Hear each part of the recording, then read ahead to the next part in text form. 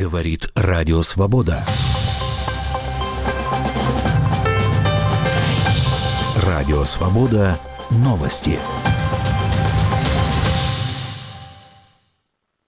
В Москве 13 часов. У микрофона Юлия Митюхина.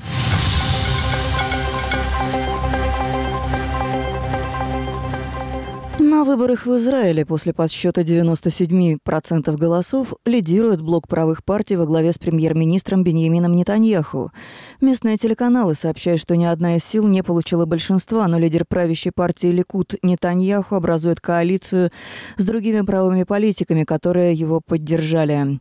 Накануне и действующий премьер, и его главный соперник, лидер партии Кахоль-Лаван Бенни Гац, объявили о победе на выборах. По последним данным, 65 мест из 120 в Кнессете достанутся блоку во главе с Нетаньяху, а левоцентристы получат 55 мест. Окончательные результаты выборов станут известны в пятницу. В случае победы Нетаньяху будет находиться у власти в Израиле дольше всех в истории. Он возглавляет правительство почти 10 лет. В России возбудили уголовное дело против литовских судей, которые заочно приговорили к 10 годам тюрьмы министра обороны СССР Дмитрия Язова. В конце марта суд в Вильнюсе признал бывшего министра и еще более 60 советских должностных лиц виновными в военных преступлениях и преступлениях против человечности.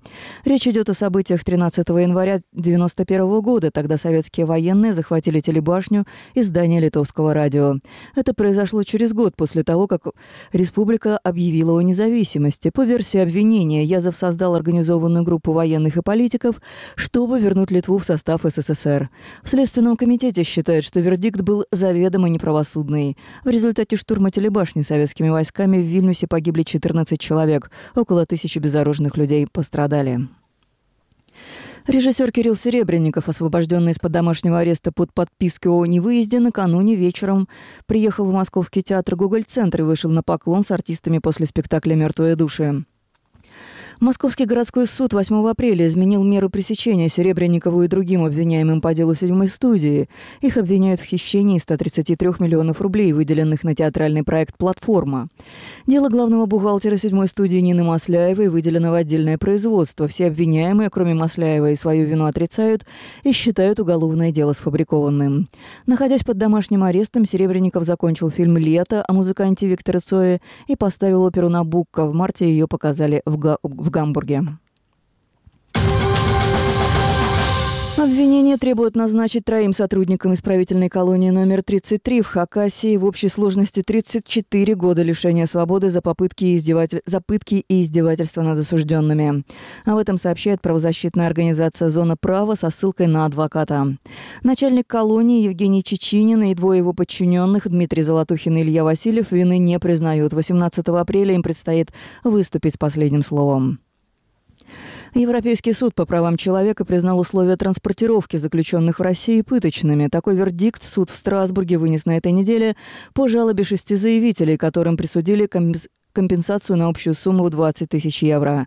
Само постановление суда является пилотным. Оно выносится, когда скопилось много однотипных жалоб, на примере которых выявлена системная проблема. Постановление ЕСПЧ касается оснащения автозаков и вагонзаков, а также нормативов перевозки в них заключенных. Суд пришел к выводу, что они нарушают статью номер 3 Европейской конвенции, запрещающую бесчеловечные условия содержания. В Российском министерстве юстиции пообещали изучить выводы Страсбурга. Количество смертных казней в мире сократилось и достигло минимума за последние 10 лет. В 2018 году этот показатель уменьшился почти на треть, согласно обнародованному сегодня докладу Международной правозащитной организации Amnesty International. За минувший год было казнено по меньшей мере 690 человек, в то время как в 2017-м таких случаев было 993. Как сообщается в докладе, из 193 стран, входящих в ООН, в 106 полностью отменена смертная казнь, а в 36 она практически не применяется.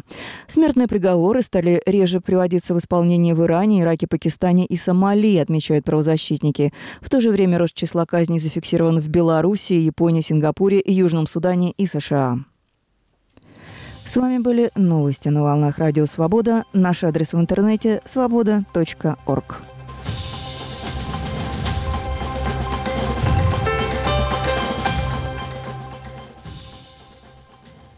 Говорит